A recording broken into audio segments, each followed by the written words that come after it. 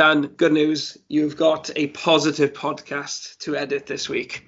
Enjoy it. Right, let's go.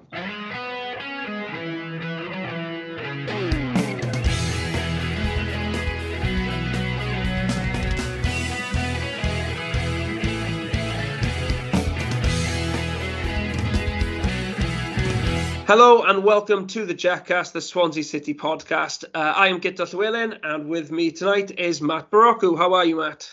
Evening, in a good mood for once. Brilliant stuff. Unfortunately, Steve can't be with us tonight. Rumour has it that he couldn't stand the idea of a positive Jackcast podcast.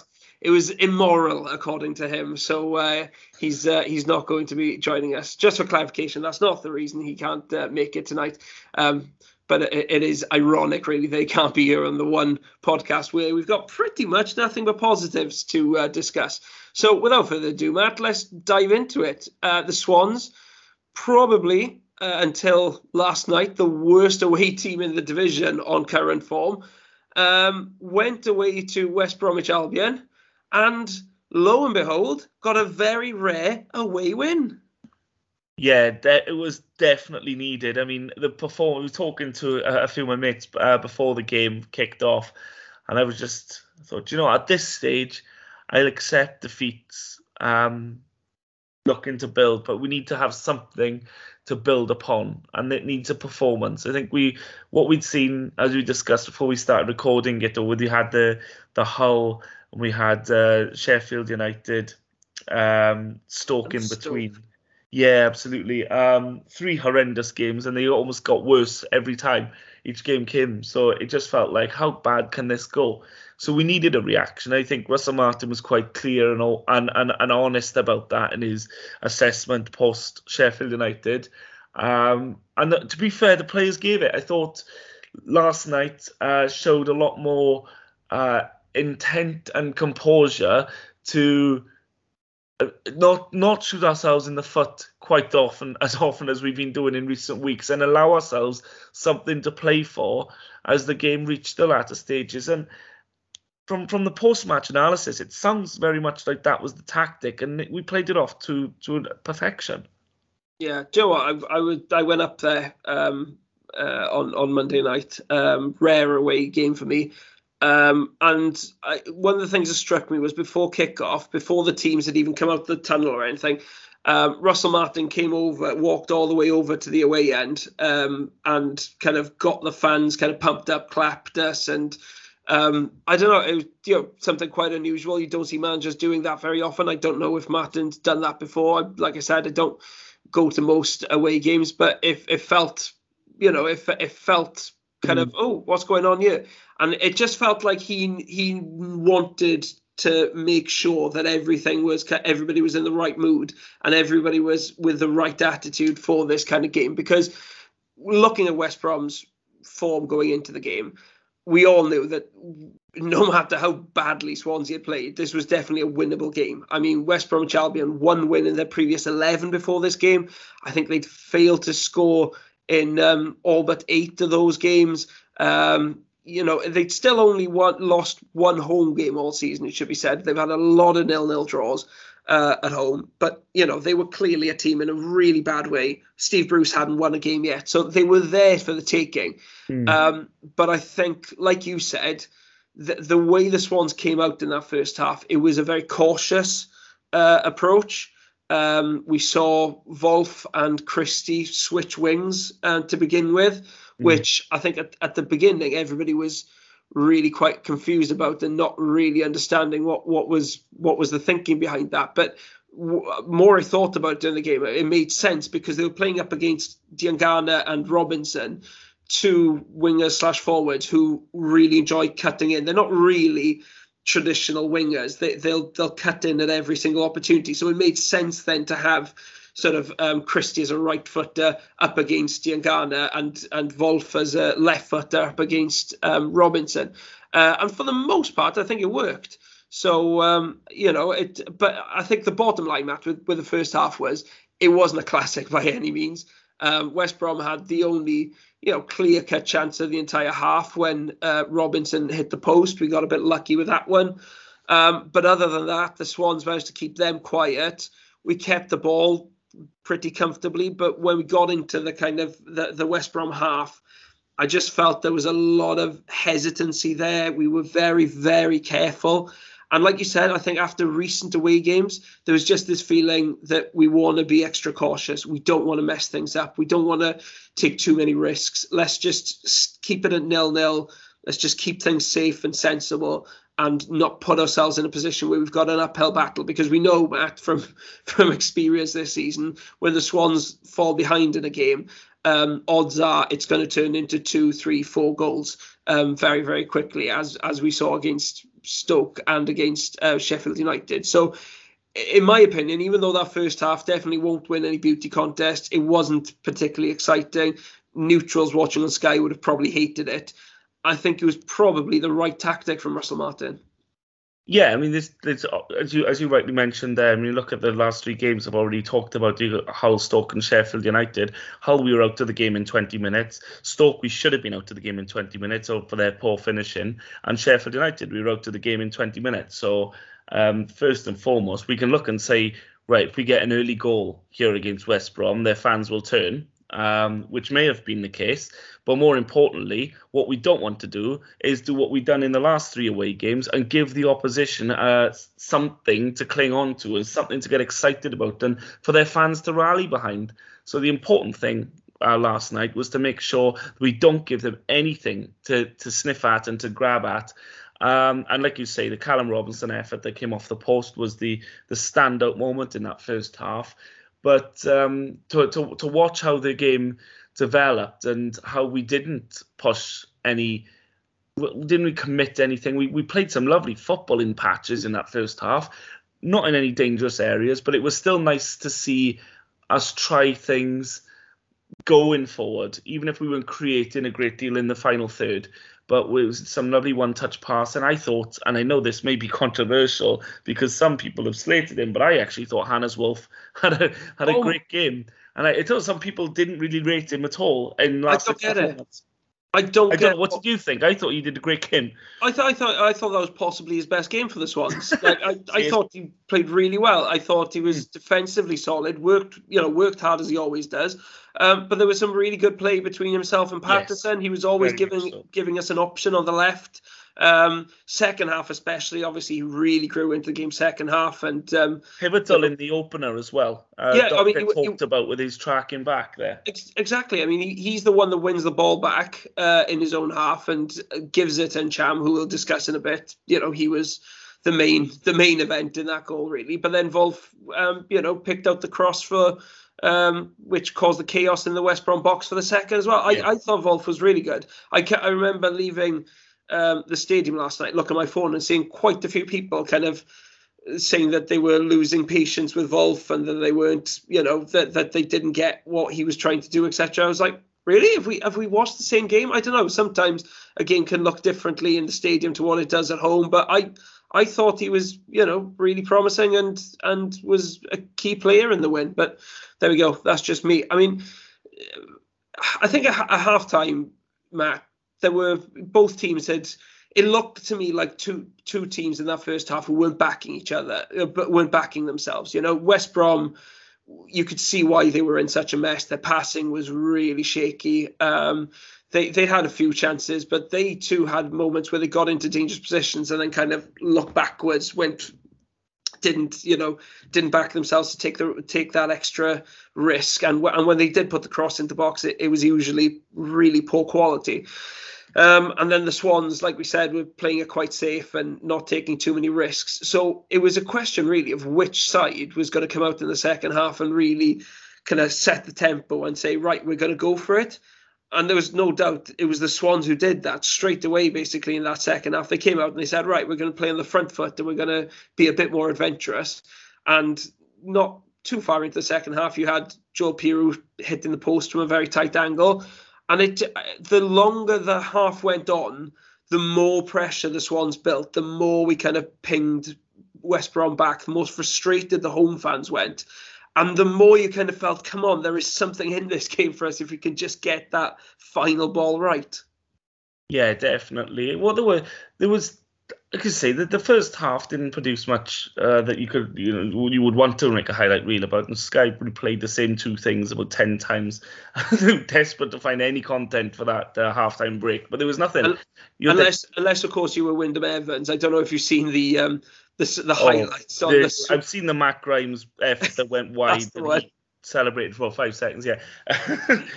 Even when Matt Grimes was kind of looking away and kind of shaking his head, yeah, Wyndham still said, "It's a goal." Yeah, I think we were about 15 minutes into the second half by the time. No, I'm only joking. No, to be fair, we Wyndham Evans is he's a very excitable commentator. We love the fact that he's so passionate, isn't he, about the Swans. That was quite a funny moment last night. Probably didn't see it live. I was watching the Sky Sports coverage, but when I did see it back in the highlights, I did laugh. But I mean, Sky could only pick up the Cyrus Christie header at the back post, which the keeper beat away quite comfortably. And the reality of the first half was that had that second half gone the other way, the first half would have looked worse than it does now. And the fact that the game has come the way it's gone has looked like, and by all accounts, not discrediting it, but in a stretch, because it has played out like a masterclass. Russell Martin said after the game, look, we've done our research, we've done our homework on these. We know they concede loads after the hour mark. They cannot keep a clean sheet at that stage. So we need to just make sure that we're in that game and play for that drab opening hour if you need to, just to keep it boring, keep it quiet. Look, West Brom did hit the woodwork twice, so it could have gone another way, and they did have Andy Carroll on the pitch, which definitely should have gone another way. It's a miracle he didn't score. Yeah, unbelievable. I'm happy to just jinx myself, because if there's one thing I can do is put opposition players off scoring by putting a bet on them doing so, because I am awful at betting. So, I managed to do that. I'm £10 lighter as a result of it, but Swans got the benefit of it. Thank you for your sacrifice. Do you remember a couple of years ago when I was predicting defeats week in, week out, and we kept getting the wins? I feel like I've got some sort of opposite curse with the Swans, where I just whatever I say, the opposite happens. But yeah, it was really one of those things that had the second half effort just sneaked inside the post, or the first half header not veer away at the last second. It could have been a different story, because as we know, Swans going behind is not a good news story anywhere normally, but away from home in particular. So yes, it was something that we had to make sure that we didn't give them too much. And to be fair, we didn't. There was those fleeting moments aside. West Brom, they looked so poor, and very much a team low on confidence, low on ideas. Something that we can perhaps resonate with in recent weeks. But yeah, absolutely. We had to come out in the second half and really take the bull by the horns. And we were much more positive. And taken in its full context, the fact that the game went the way it did looks great from Russell Martin, because it's almost like this is exactly how I hoped it would play out. Had the second half effort from Karen Robinson found the back of the net rather than hit the post, then the first half may have looked like, well, that was a shocking game all in all. But yes, it was great the way it panned out in the end. And we'll probably go on to talk about the goals specifically now. But in terms of the gameplay and the way it developed, Swans, you could see them growing. And the people were talking on social media saying, West Brom are absolutely there for the taking here. If we just give a little bit more, and you could see it, the players feeling the confidence. The link-up play was getting more and more fluid and more adventurous. I was noticing us try to play the balls early into the channels. One of my biggest criticisms, Guto, as you well know, is us taking the second, third, fourth touch. Yep. And it slows the play down. It allows the opposition to regroup, and then the opening that was on isn't on anymore. And that was something that we kind of, particularly in the second half, stepped away from. All of a sudden, the ball was moved a lot quicker, and we were going straight into the feet of the attacking player, and it was giving us something to build off. And we also had the big opportunity before the opening goal, in which Michael Obafemi got in between the two centre halves and directed his header over the bar. Even then, you thought, was that it? Was that the chance? thankfully, a man who absolutely, definitely owed us a performance came on and gave us one. That's the thing. And Cham, let's get down to it. Earlier on the season, I think we were all raving about him. He was having some fantastic games. Couldn't play 90 minutes in any of them. Obviously, he'd get tired after about an hour. But he had a number of games where he thought, wow, this guy's a class act. The kind of midfielder that we really needed in this system to make it work. Having some standout performances. But over the last few months, there's no doubt those performances have pretty much disappeared. He's gradually just lost more and more of everything that makes him an effective player, really. Not as good on the ball, not as physically imposing, not as energetic, and just nowhere near as effective. And then he came off the bench last night, and within, what was it, like a minute or two? I mean, he picks up that ball and just runs down the wing. The boy Castro, what he's doing diving in that position, that's the folly of youth there. That was a really stupid decision, which freed up that wing for Ncham. But then he gets into the box, head up, and picks out a really nice ball back to the path of Piru, who just smashes it, basically. It's not in the corner, it's straight to the keeper, it just goes through the keeper. But for me, that goal, even though Piru's the man with the name on the score sheet, that one is pretty much entirely down to Ncham. And that was the Ncham of old, the Ncham that we saw, up until November, really. That was him at his best. And it was just a reminder that when he is at his best, damn, he's a classy player. He is a seriously good player. Do you know who he is, Guto? And this is the closest comparison I can think of, and people may agree or disagree with this. He's Leroy Fair. Yeah. I mean, he's Leroy Fair reincarnated in a Swans shirt here. Not Leroy Fair hasn't passed away, by the way, but in the sense of the Swans career, he's on the pitch there, and every time he's on the pitch, you want to pull your hair out because that I don't care who we're playing against, he is going to be the most talented player on the pitch in any game if he can be asked. And they're pretty similar in terms of they're pretty similar in style as well. Both of them play the game kind of on the half turn, always. Yeah, very dynamic, very physically. When they start going, there's not many people that can get them off the ball. He can leave a shoulder in to shield the ball, and players will bounce off them. Yeah, and they can move with it. They can bring through the lines. They're so similar, and seeing the attitude and the performance, I've labelled Ncham on more than one occasion this season lazy, and I've also done that many times in the past with Leroy Fair, because you just know he's got it in his locker. And sometimes he's not bothering to track. He's not bothering. He's lazy. It's sloppy in his gameplay, and it's not something he has to do. But we often thought with Leroy Fair, if he played the way we know he could play, he wouldn't be playing for Swansea City in the lower half of the Premier League. Very similar situation here with Ncham. If he could play like he did last night in his cameo and pull that out for 60 minutes a game, every game, then he wouldn't be playing at this level. No, exactly. But when he does it, it is a joy to watch. Yeah, and he also had a part to play in the second one, which followed soon after. One thing which hasn't been spoken about in that first one is Matt Grimes' pass into Ncham in the first place, which was perfectly floated, released Ncham, who in turn released Wolf, who we've already discussed. He pulls it across the box, and Cyrus Christie is there to slam it again, just goes for power, and it goes through the keeper. I think Johnston may be a little bit disappointed with his inability to keep that one out. But, I mean, as soon as we went 2-0 up, West Brom were dead and buried. They weren't getting anything out of that game the way they played. The boos around the stadium, we couldn't hear it at the time because the sound of the away end was so loud.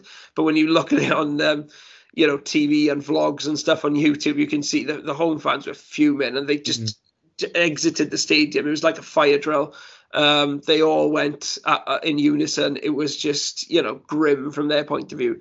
But Matt, let's talk about Cyrus Christie, because he came in January.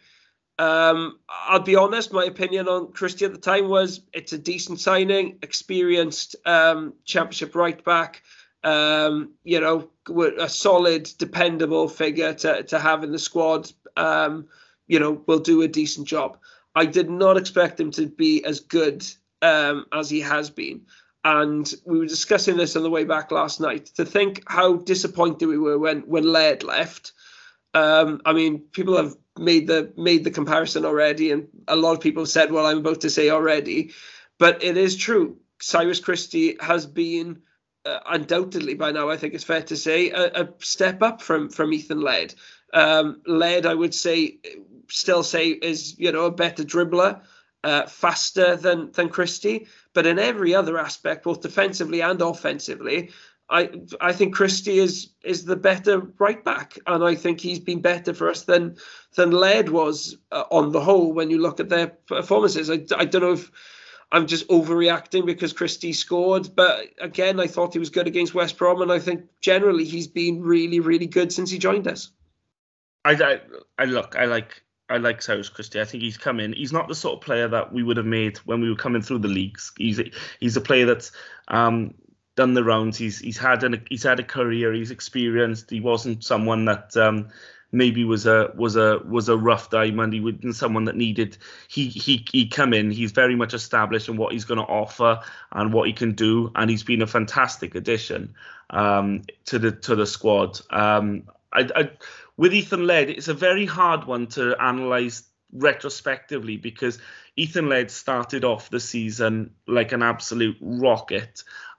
He probably could have, and with better refereeing, should have earned us 5 or 6 penalties. That's true. In the first 10 games of the season alone.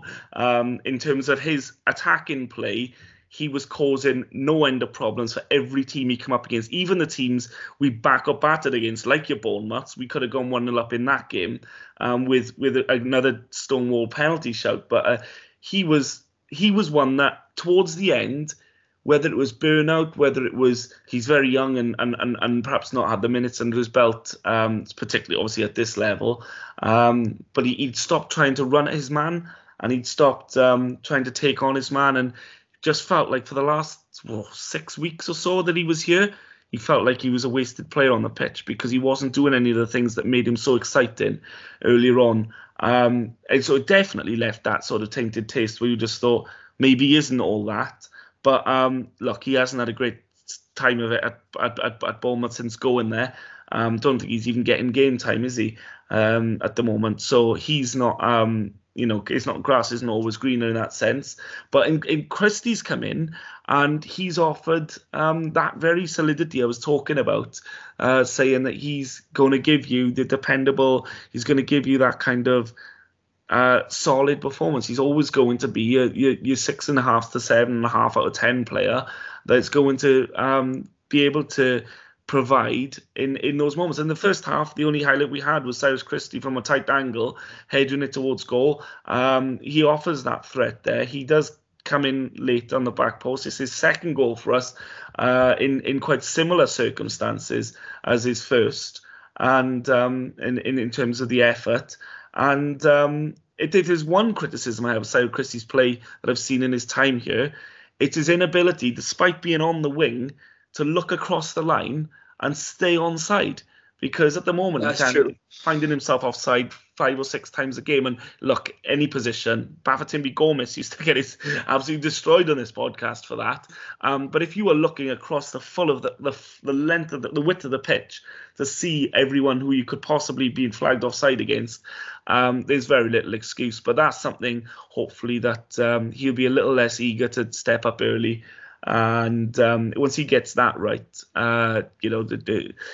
the world's his oyster. And I do genuinely think that he is one that, if the numbers work, we should be looking, one of the first things we should be doing in the summer is tying him down to a proper contract with us. He's out of contract in the summer, and I'd like to see him become a Swansea City player in his own right. It would certainly help us when we're looking at the rebuilding job for next season, knowing you got someone there who you can rely upon, and I think he's that sort of man. Yeah, definitely. Speaking of which, before we move on, Kyle Norton was back for the first time in a couple of weeks yesterday after coming back from injury. I mean, how big of an addition was he to the starting 11? He was, mate. I think Kyle Norton is one of those ones who is you'll never talk about him. I know it says hypocritical and we're going to do it, but you never talk about him when he's on the pitch. But you take him out of that team, and boy, do you know Cal Norton isn't there. And I think that epitomised last night, really. He was up, the whole defence was up against 6'6" or whatever he was, Andy Carroll. I know Andy Carroll was starved of quality service through the game, but it was important as well to know when to go to him and to stand off him, when to compete and when to let him win and try and just ruffle his feathers. Ben Cabango, I thought, did a superb job on him in that respect last night to go and meet him when he needed to, step off him when he knew he wasn't going to win the game, win the battle. And Norton is such a calming influence amongst that defence.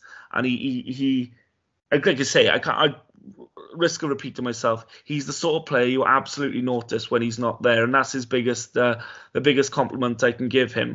Another who's out of contract in the summer, and despite his advancing years, I would consider offering another 12 months to him because his experience, again, he's one of those players you just want to have on your side. Absolutely. Weird statistic that I worked out after last night's game. The Swans have won 4 away games this season. They've come on a Monday night, a Tuesday night, a Wednesday night, and a Friday night. Why do the Swans hate playing away in daylight, Matt? Why do they hate the fans that go to a Saturday game? Do you know what? That is bizarre. Daylight games seem to be our problem. I have no idea. Then I didn't know that. That's peculiar. Of course, we have had some stinkers in the night time as well. But to see that there are 4, I mean, I just thought of Stoke then as I was saying it. That's the only stinker we've had. Is it really? Yeah, I mean, I was looking back. The only other game that we've lost away from home midweek was against Fulham. Which, makes sense. They're the best team in the division by a country mile, and I don't think the Swans played awfully in that game. But yeah, basically we've played 10 games away from home on a Saturday this season, and we've got a grand total of 3 points from those games, 3 draws. So that's an average. So that's a points per game ratio of 0.3. Contrast that with games played in midweek in the night time. We've played 7 of those, and I think we've got 13 points. So that's 1.9 point per game. So very nearly 2 points per game. Yeah. Which is is this home and away, or is this just away? This is just away. I was going to say, because I'm thinking of the home ones as well, and obviously it'd been a mixed bag all across the board, across the season. But who are the 4 away wins? We've won against Bristol City. That was a Friday night. Yeah. And then we beat Coventry, which I think was a Tuesday night, and Barnsley, which I think was a Wednesday night, and then of course last night. Yeah. Okay. So. Yeah, those are the 4 teams that we've beaten away from home, and we've picked up. I think the midweek, the other point that we picked up then in midweek games was a couple of weeks back against QPR, which was a decent point. QPR challenging for promotion, even though they've had a bit of a dip recently. So yeah, I mean, midweek away performances. If you're the kind of person that can't make weekends, you've been having a great time of it, and I mean. I've only been to 3 away games this season, and I've picked them so well. Are they the ones, are they? 3 of those 4 you've had? Well, I've put this. I've been to 2 of them. I went to Coventry and saw us win there last night against West Brom, and I was also there when we got the 3-3 at Luton, which felt like a win because we'd come back from 3 goals down to get that point. So, considering usually me going to an away game is guaranteed to result in defeat. I'm pretty chuffed with the ones that I've chosen to go to this season. Yeah, I don't know whether looking at the psychology behind what you're saying about the midweek games, quite often,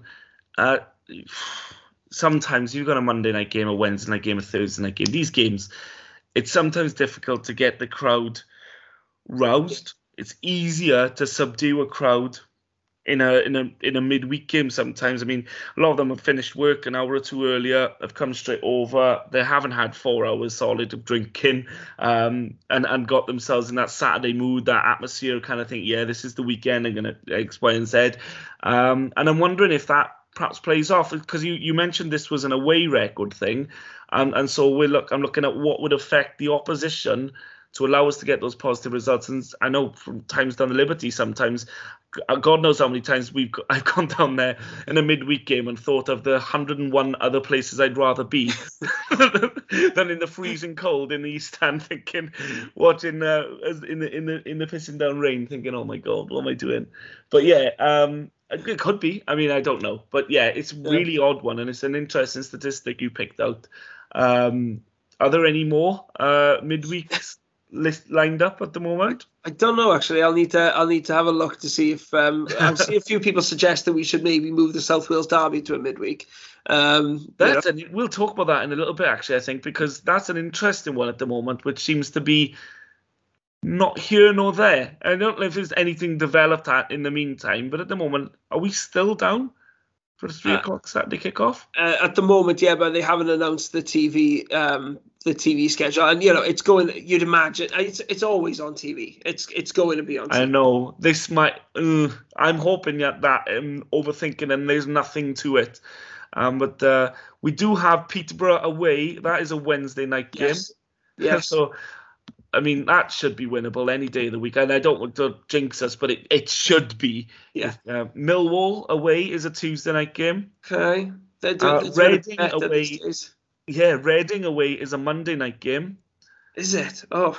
So, this is as it stands, of course. But yeah, absolutely. There's 3 there, which, if your current trend continues, and quite interesting actually that we were before we started recording, I just mentioned the fixture list, or the run of fixtures that we do have coming up in March, April time, which there's not a game there really. You're taking Fulham out of it for next week. The games are all something you could realistically say, well, if we're at it, then we could get something out of this. And they all come in a nice little bunch. So it'd be nice to see us finish, go on from here now and pick up a run. Because one thing I thought of last night, Guto, I don't know if you agree with this, but as soon as the full time whistle went, I felt a sense of we needed that. We needed a game which wasn't smash and grab. It wasn't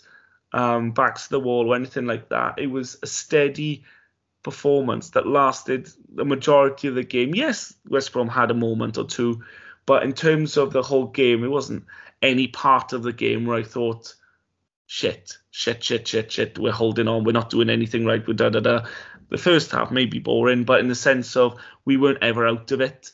And it was nice to see that extended over the majority of the game. And it's important now for me that doesn't become a one-off, and now we take that into the next game and start putting performances back to back, because we need to see that, don't we? We need to see that this is something we can't just, it's not a flash in the pan and we go into show, we can build on it, we can learn from it, because there was plenty of things we did right last night.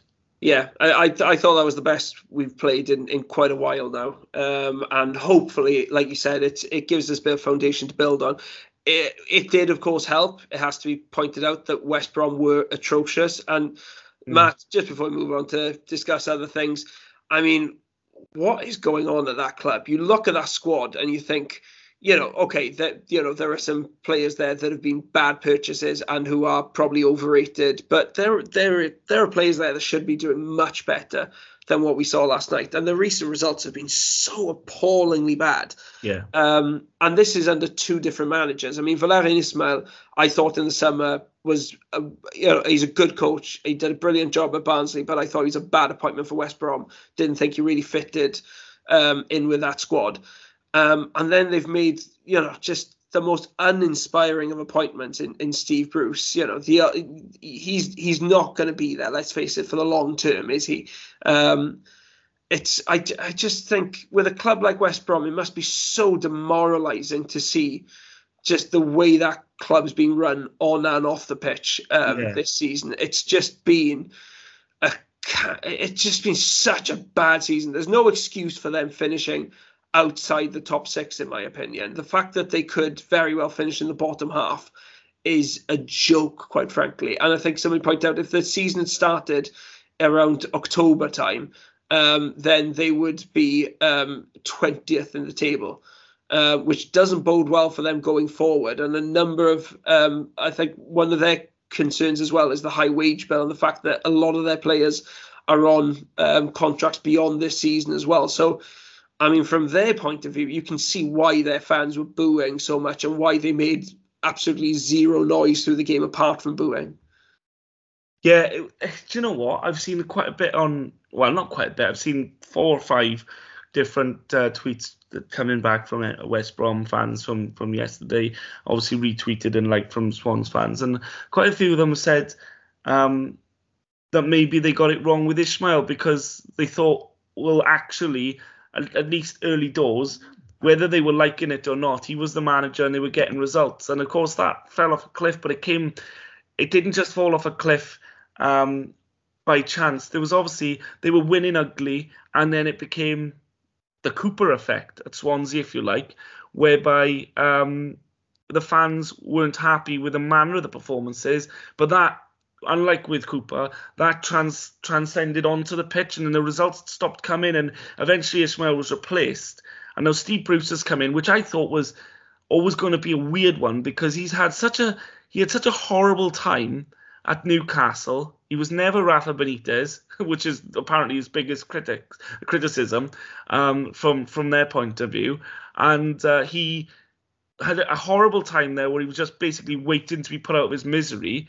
And you think he would want to have 12 to 18 months out of the game to lick his wounds, rethink his strategy before coming back into the game. But having spent such a long time demoralised and downbeaten and questioning himself, he's gone back almost immediately into football, into a club which is in a downward spiral and has had their own negativity for the last 6 to 8 weeks prior to his arrival. And they've come into that cauldron of expectation and demanding fans again. And I feel like he's gone there. And I can't imagine how long he was there before he thought, what have I done here? And listen, you were at the game last night, so you may not know this, but Sky were like dallying over their coverage for 20, 25 minutes after the game, waiting for Steve Bruce to give an interview, and he didn't. Before the show had ended, they couldn't get him. He has obviously spoken to the press since, but they couldn't get him for an interview last night, which speaks volumes to me, because Steve Bruce, if nothing else, I think everyone's always thought he's an absolute gentleman, and he's always done his duties and always come out. He's going to front up. You know? He's always been like that. He's always been, whether you like his tactics, whether you like his managerial style, you always say Steve Bruce comes across as an absolute gent and a kind-hearted man. And that's just from seeing the way his character is. And for him not to do that last night in the time frame he was required to do for Sky was a big red flag. So yes, from West Brom's point of view, the sooner this season ends, the better. I mean, they were talking all game last night about how much West Brom needed it and how much can West Brom do it. In fact, they actually introduced the result as West Brom lost to Swansea rather than Swansea beating West Brom, which is exactly the mentality that Sky had last night, that this was nothing to do with Swansea last night. This is all about, can West Brom put together a late playoff push? We're 5 points behind them now with 2 games in hand. I mean, really? I know our form has been erratic and dreadful for a long period of time, but when you consider that we're not like 12 places apart and talking about different stratospheres, theoretically we win our games in hand, we do go above them. So that is basically Sky's narrative there. It didn't really fit into the reality, but their story is one of a very, very poor season. One they haven't really got many excuses for. Whether Steve Bruce will see it into next season or whether they'll change again, I don't know. But you'd expect them to improve next time round, because this has been a real eye-opener for them and their fans. Yeah, absolutely. And their fans are pretty miserable right now. I saw a lot of them before kick-off online kind of saying that they weren't going to bother going, that, you know, they'd lost patience and they weren't going to ruin their Monday night at the Hawthorns. And I think everybody who did go regretted that they that they didn't make the same kind of decision.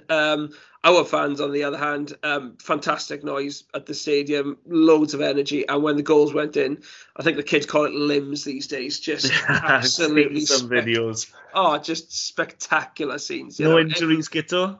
Sorry? No injuries from your part? No, I was in the very back row, so nobody was kind of falling on top. You didn't decide to swan dive all over the other fans and they No, I didn't. I stayed on my feet, bouncing up and down, absolutely loving it. So to be fair, on the coverage, all you could hear, and I know we talked about West Brom fans being dejected and not really up for it, but all you could hear all game were the Swansea fans. And despite what's gone on with the away performances we talked about at length, the Swans fans continue to be a credit, and that may in part explain why you had that experience prior to the kickoff yesterday with Russell Martin. I think his way of saying thank you for sticking with us and for turning up in your numbers despite what you've seen recently, and I think the fans deserve that, don't they? Because I mean, they've seen some dross this season, and they still come and they still sing and they're still the loudest wherever they go. So you know, I'm chuffed for you and for everyone who went last night that they got to see that performance, and it was over an extended period of time as well. And it was, I'm sure, the late goals are always great. To have that nice period as well where you thought, oh, you know what, we've won this, and I'd be able to enjoy it and have limbs, as you say. It's just, I had experience. It wasn't to the extent of the comfort, as you're saying, but Bristol City, the first midweek's wins was the closest thing I can probably explain to what you probably remembering from last night, which was just, as you say, just mental celebrations and everyone enjoying themselves, which is great. Yeah, what away day, what everything that makes an away day good. We had it last night. Also last night there was a nice moment where the fans all joined into a chant of one John Toshak. Matt, the greatest manager in this club's history, the man who led the club from Division 4 to the top flight. He is currently in hospital, according to reports, battling COVID and pneumonia.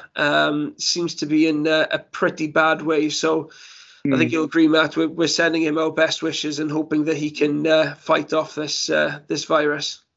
Oh, absolutely. I think everyone, everyone in the football world, he's such a giant of the football world, and even beyond that is hoping that we get some good news on that front sooner rather than later, and keep fighting strong, because everyone hopes and prays that he can fight it off, and there's plenty of life and sporting life in John Toshak yet, and we want to hear more and see more of him. And we just hoped we can hear something. We can hear something soon, which will give us some positivity about the situation. Yeah, really hoping that Big John Toshak can get back to full health soon, and like you said, that we can get some good news soon, hopefully. But until then, our best wishes go out to John and his family, and hopefully, like you said, we'll hear about the recovery soon. But let's move on now to discuss the upcoming game. We've talked about the positives from West Brom. Hopefully, Matt, that'll put the players in a confident mood and get them in the right frame of mind as they prepare to face Coventry at the Liberty Stadium on Saturday. Yeah, and we are a different kettle of fish at home, aren't we? We're very much a different sort of team now. Not saying that in terms of performances necessarily. I feel like, the second half of Bristol City was far and away a much better performance than the first. I mean, the first half we did have fans booing the players leaving the pitch, and it sporadically, and it was that contrast between the first and the second half can't be understated, really. We had the disappointment of Luton, but we had last two at home, or 3 and 4 if you include before the Luton game. So at home we seem to be more capable of getting the results, irrespective of how the performance in general goes. So Coventry is one of those games where you're looking at and you're thinking, yes, they're above us in the table, but Coventry at home is very much a winnable. Is very much a winnable game from Swans' point of view, and they will much prefer to play the Swansea City. Obviously, before last night, they'd rather play it at their stadium than at ours, because we do seem to be able to just dig it out in front of our own fans, and hopefully that we'll see a performance as well that can build on the one we saw last night. Because what have we really speaking? What have we got to play for this season? Barring an absolute miracle, this season's dead. So what we're looking at now is putting stuff in place so we can build upon. And performance like last night, a professional performance like last night, where we got it tactically spot on, is the sort of thing you need to take going forward and say, right, okay, now we need to work out how we're going to play against Coventry, how we're going to make them worry about us, and give us those options looking ahead now to say, right, this is essentially a 14-game audition for next season. And why not? Because ultimately, like I say, very little left on the campaign for us, so we can really give this a run-up now, the 22-23 season, go into it, and give this now with pressure off us to say, this is how we want to be and this is how we want to play. And hopefully we'll be able to be a little bit more expressive in our play and be a little bit smarter in our play, shall I say. I think Coventry will be a good game in that sense, because we saw when we met them first game of the season away at the it's not called the Rico Arena anymore. I can't remember what it's called. It's some kind of sponsorship deal. But it was a great game, really open, really well contested. But there were chances aplenty, and that's because Coventry, I think, play the same way the whole time. They play a very attacking style. They're reasonably open. I don't think they're a team that's really particularly suited to shutting up shop and trying to frustrate the opposition. I think they're a team that tries to go toe-to-toe to the opposition, which means it's an entertaining game. But also, they're going to leave space. And I think a lot of the time when teams come to the Liberty, the times we struggle against them is when they sit back and they try to frustrate us and they just park the bus and catch us out then on the break. And that's when we really struggle to break teams down, when teams do that. And I don't really see Coventry doing that. I think they're going to come to the Liberty and they're going to try and create chances. They're going to try and play a passing game, an open game, fast-paced, and that should leave space for both teams. So while it'll give our defenders more to do probably, hopefully it'll leave a bit more space in midfield, a bit more space out wide for us to try and create something as well. Yeah, absolutely, and I think the mentality is key there. That we need to be looking to take the game to Coventry and to look to exploit those spaces they may leave. And quite often I've been a critic of our pedestrian style. I mentioned when I was talking about comparing last night's game, particularly in the second half, to games we'd seen recently, where we do take a second or third touch. And when the inevitable defender comes across and closes up your Pattersons, your Pirots, your Obafemis, then we go, right, okay, well, that's no longer on, so I'll pass it sideways. So when those sorts of situations happen, and it's infuriating, I'm hoping that we see a little bit more bravery in our play and a little bit more confidence to try that pass and try that ball forward. And I think that leads from the bench. That comes from the manager. I know he can, kick up a storm about the players not playing the way he hopes to, but the selection for me is key. I think he needs to be showing his cards to the players and to the fans, and saying, look, we're gonna go at these and we're gonna try and entertain and win the game. I'm a big fan of playing Obafemi and Pirot together, or Pirot just off Obafemi. The intelligence of Pirot is to arrive late in the box or to drift off his man to find a pocket of space is unrivaled. I think he knows exactly where to be and when to be there. And his finishing is Michu-esque. In terms of when he gets in those positions, you have no doubt of how he's going to where the ball's going to end up. But it's hard for him to do that when he's the lone front man, because it means then he is relying on Patterson to be close up to him, because the defender can easily not mark him out of the game, and you see him quite isolated, and he's never been a player to dominate the game, but you need him to be in those pockets of space, hidden from defenders when the opportunity does arise. And Obafemi, in particularly for Perot's goal last night, we can talk about Perot drifting off, whatever, but Obafemi makes a dart towards the goal line. So when the ball is pulled back by Ncham, the defenders are occupying themselves with Obafemi. Perot's in that pocket of space. And I think I like that. I like that attacking intent there of having them both up there. They've got more issues to worry about. Patterson as well. Whether he's at the sort of level and form that he was at earlier in the season, it's up for debate. But his presence alone is a goal and assist threat for the opposition, something they need to consider, something they need to worry about. I'd keep leaving Cham on the bench. I think he's an impact sub. I don't think he's one we can start, because he doesn't give us the energy. It's pointless him giving us his 20-minute burst when everyone's fit and fresh. I think we're better bringing him off the bench when the opposition are tiring, where he can have an impact like he did last night.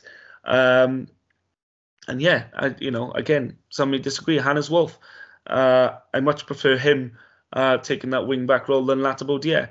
If he's fit, I know he took a couple of kicks and knocks last night, so I'm hoping that he's not come off too worse for wear for that. But that sort of player as well, because even though he's playing in that wing-back role, his instinct is to get forward and to support the front man. And you mentioned earlier on, Guto, about his link-up play with Patterson. And his one-touch passing, his flicks inside, his movement, got in the box a few times and created a bit of trouble. I know we struggled to create that final opportunity in the first half, but there was a lot of good movement, a lot of good passing there. And I think in him, he's an asset to have on the pitch, because when we get forward, he is a very creative player and he gives us another dimension. So if we approach it the right way in our selection, then I'm sure that will pass off to the players, and not only that, but to the fans as well, who will know that this is a team that's come out to attack, and we can hopefully see a performance that will make us realise that we can put a couple together back to back. And like I say, we've got a run of games that we can win. It's important you go into those games in a good vein of form, because you can all of a sudden find yourself picking up 7 from 9, etc. And you're looking at it then, you're thinking, we're on a bit of a run here now, and the next game is winnable, the next game is potentially winnable. And you want to get on those sorts of runs. It breeds confidence, it breeds good positivity atmosphere. You get me on a podcast talking happy things, which is a rarity. All those things, really. But I hope Russell Martin sticks with his positive selection. Yeah, I really hope so too. And, there's evidence that we can get a reward for it. Coventry are on a decent run at the moment. They've only lost one of their last 6 games. That was against Cardiff. I actually watched that game, but I thought Coventry were quite poor in that game, I'll be honest. I don't think they were great. But they've also, they've only kept 1 clean sheet, though, in the last 7. So they do let in goals, which is the point that we've been making. There is room for goals in this game. They're also going to be without Darbo, their right back, who received a red card in the game against Preston last week. So he'll be suspended. But one player who is likely to play, Matt, is Jake Bidwell. Now, there was... it felt when he left as though there was more. I think there was more appreciation for Jake Bidwell when he left the Swans than there had been at any point during his entire stay here, because he was a much maligned player for a long time.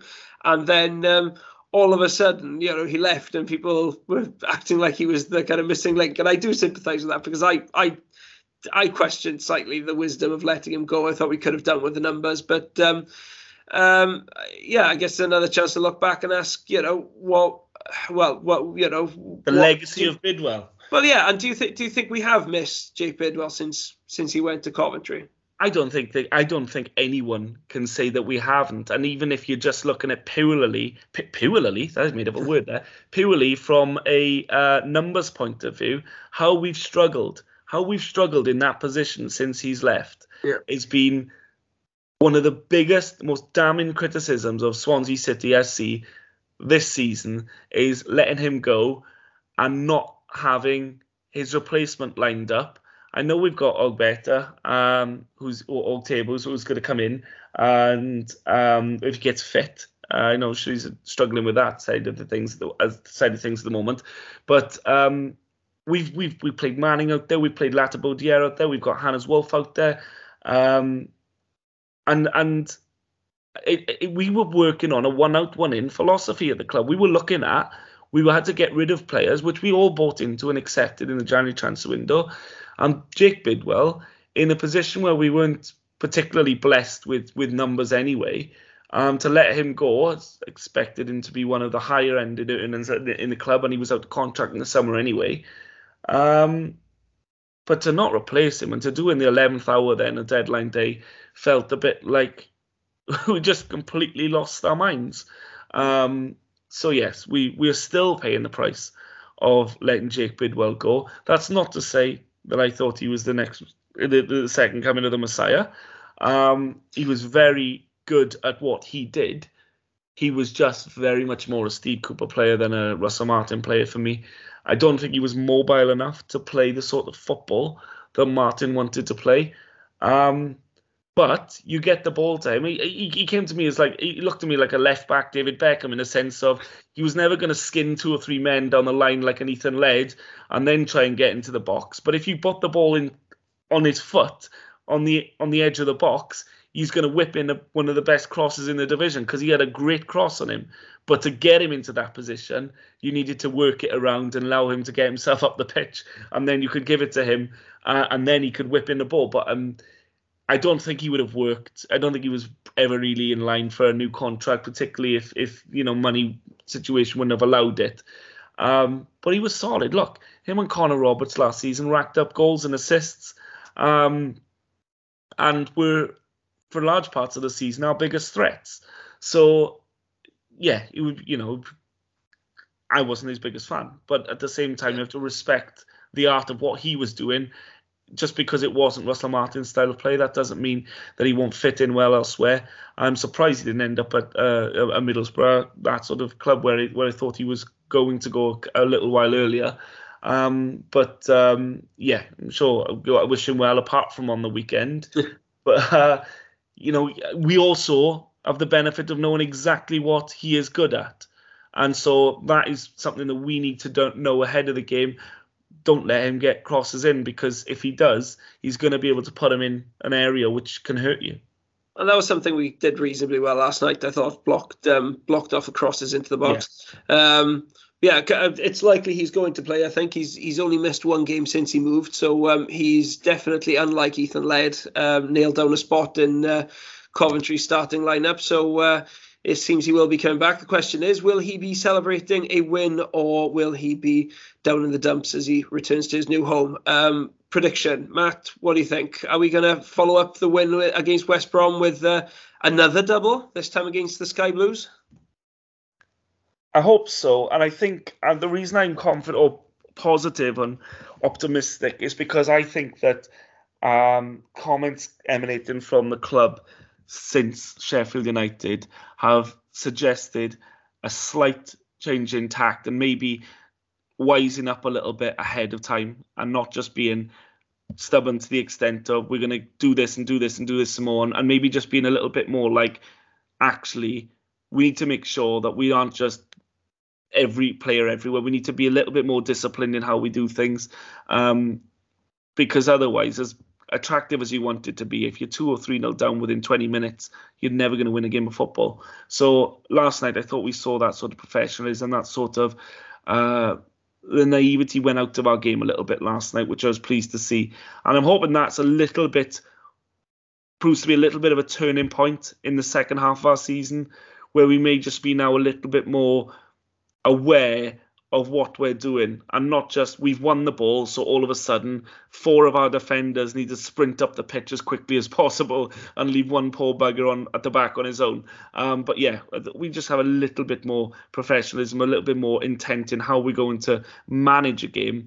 And if we take that going forward, along with showing a little bit more bravery in the opposition half, then there's no reason to think we can't get a result. And I'm going to opt for a 1-0 home win for this one. I'm feeling super positive after what we saw at the Hawthorn, so I'm going to follow suit and I'm going to go for a win, but I'll go for a 2-1 win for the Swans. But hopefully we can keep it up now that we've got the wind in our sails. I will just very quickly look ahead to our next game, which will be on next Tuesday against the league leaders and pretty much champions-elect, I think, in most people's eyes, Fulham. Put simply, Matt, I don't think anybody looks forward to playing Fulham these days, do they? I mean, they are just a runaway train in this division, and they have got by far and away the best squad in this division. And they are just winning pretty much flat out at the moment. So how are we going to beat them? Well, that's a question. We need to stop the supply to Mitrovic, simply put. The man's already broken championship records and we've still got a third of the season to go. It's obscene. And he will do at this level, but he's got the squad around him to give him the ball and supply him. And they've got the threats on the wings that can make sure the ball gets to him. And you've got so many players to worry about. They're going to break the 100-goal barrier this season. The goal difference is ridiculous. It's plus 53 is obscene. But looking at the way they play and the way they just blow teams away, the only chance you've got against a Fulham team is to starve Mitrovic of the ball. And they've had a physical forward to deal with last night, and they did an exceptional job on not just him, but his supply lines. It's a different kettle of fish when you're talking about West Brom to Fulham. You're talking about a team full of confidence or a team completely stripped of it. But that said, the principles are the same.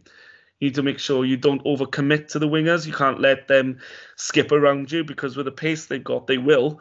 So you need to give them a yard or two to step off, but you also need to make sure they can't then deliver the ball into the box. So it's about timing it. It's about making sure that you don't overcommit and allow themselves a free run in on goal. It's about being clear. You need a slice of luck as well, let's be honest. A big slice of luck if you're going to get a result. And hopefully they have an off day and a perfect storm can happen and you can get it. But first and foremost, there's no question in my mind, we're not going to outscore Fulham in a contest of attacking teams because we struggle getting the goals. Fulham don't. So let's not try and beat them at that, but let's try and keep them at bay and allow ourselves that sniff, that opportunity with your Perot, Bafemi, Pattersons, just to catch them out and just to create something up the pitch. I'd expect us to play with a little bit of commentary result will dictate a lot of this, but playing with the confidence of recent results if we do manage to pick up a positive one, but at the same time be very wary. You don't want to come off two good results and then get a 5-0 pounding at home because that won't do anyone any good. So we keep them quiet. And I do think realistically the best chance we've got of this is a draw, but I've been wrong almost every prediction I've made this season. So what's another one for me? I mean, Fulham haven't been as rampant as they were a couple of weeks back. I mean, start of January, they were winning 7-0, 6-2, 6-2. I mean, they were just scoring flat out. Just embarrassing teams, week in, week out. It's they've slowed down a little bit. I mean, against Cardiff, it was only 1-0. Just one Mitrovic goal. The difference between the two teams, but just one. Just the one. But let's face it, they're an amazing team when you look at the attacking talent that they've got on that side. I mean, they already had the likes of Mitrovic, Cabano, Carvalho, who looks an absolutely phenomenal young player who's already he's going to Liverpool at the end of the season. He just looks like a star in the making. You can see why Liverpool want him. Who else have they got? I mean, they obviously Harry Wilson, who is having a great season with them. And then in the January transfer window, they go out and get Nico Williams on loan, who, in my opinion, has no right to be in the Championship with his quality. I think he should have been on loan at a relegation battling Premier League team. Personally, I think that would have been more useful for his Swansea City. Yeah, or Swansea City, obviously. But I mean, I think that would have been better for his development from a Welsh point of view, just because I think he's going to find Fulham far too easy. It's, Fulham winning week in, week out, dominating games, creating tons of chances. They didn't need Nico Williams. They were already going up without Nico Williams. I think Nico would have probably benefited a bit more from a higher standard of opposition and perhaps a bit more adversity down towards the bottom of the Premier League. But there we go. Bottom line is they've got a Premier League quality fullback whipping in crosses for a player in Mitrovic who is clearly, whatever anybody says about his suitability for the Premier League, he's clearly far too good for the Championship. His goal scoring record is insane at this level. He is the best striker that I've ever seen at this level. There are various reasons why it hasn't worked out for him at the Premier League level, but it's a cheat code. It's a guaranteed promotion when you've got him in the Championship. So, I mean, let's face it, this is one, nobody goes into Fulham expecting anything. You go in there hoping that you're going to be able to frustrate them in some way, that you're going to catch them on an off day. And it does happen. A couple of games ago, they lost 2-1 at home against Huddersfield. Nobody was expecting that. Not too long ago, they got a draw against Blackpool, and Blackpool played really well against them. They have lost games this season. They have had games where it hasn't quite functioned. Apparently, that was the case against Cardiff. They weren't at their usual best, but they found a way of winning the game. We've got to hope that they're in one of those moods where it's not quite clicking. They don't really have the energy that they usually would. And if that's the case, then who knows? Perhaps we can sense that we can get something out of the game. But like you said, I think it's first and foremost about trying to keep things disciplined, keep things tight, limit the mistakes, not play into their hands. Because I think it's fair to say when we were at Craven Cottage earlier on in the season, we didn't play too badly, but we gave them far too much space, far too much freedom to attack. And, Mitrovic punished us ruthlessly with 3 very well taken goals. So, I think it's I think for us to have any kind of chance, the defense has got to have probably its best game of the season. But yeah, this is definitely one that you go into hoping for a shock rather than expecting anything. So with that in mind, Matt, give me a prediction.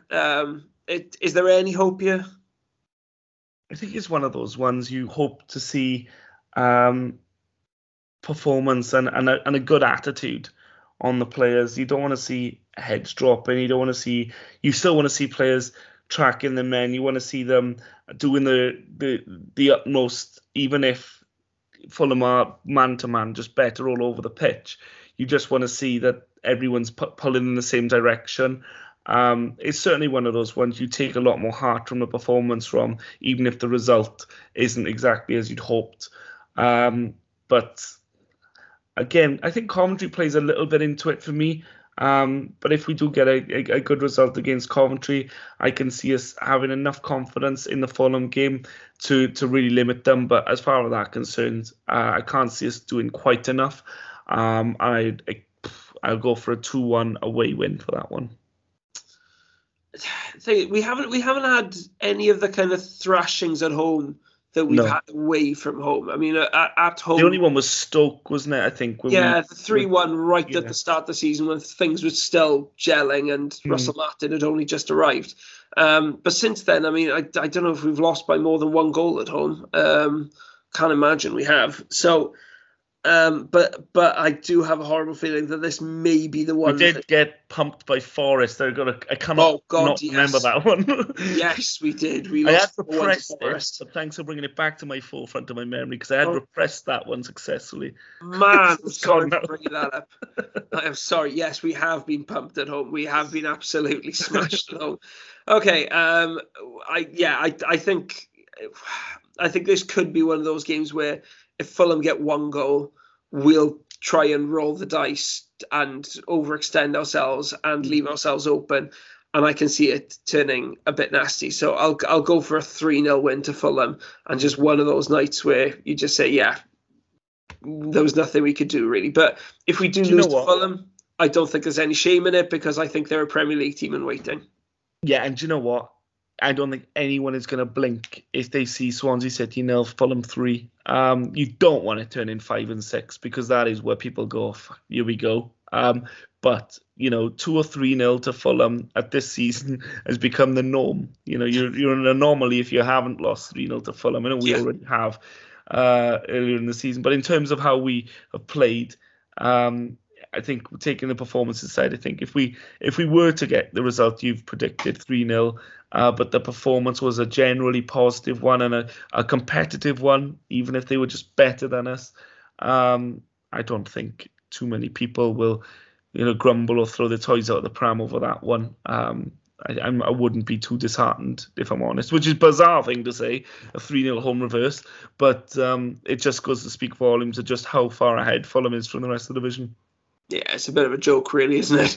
But there we go. We've got 2 home games to look forward to, and hopefully you can join us next time when we will be looking back at those games and analysing what the Swans did well, hopefully repeating some of the traits that we saw at West Brom, and hopefully picking up a few more points to go with the 3 points that we got on Monday night. But until next time, thank you very much for listening.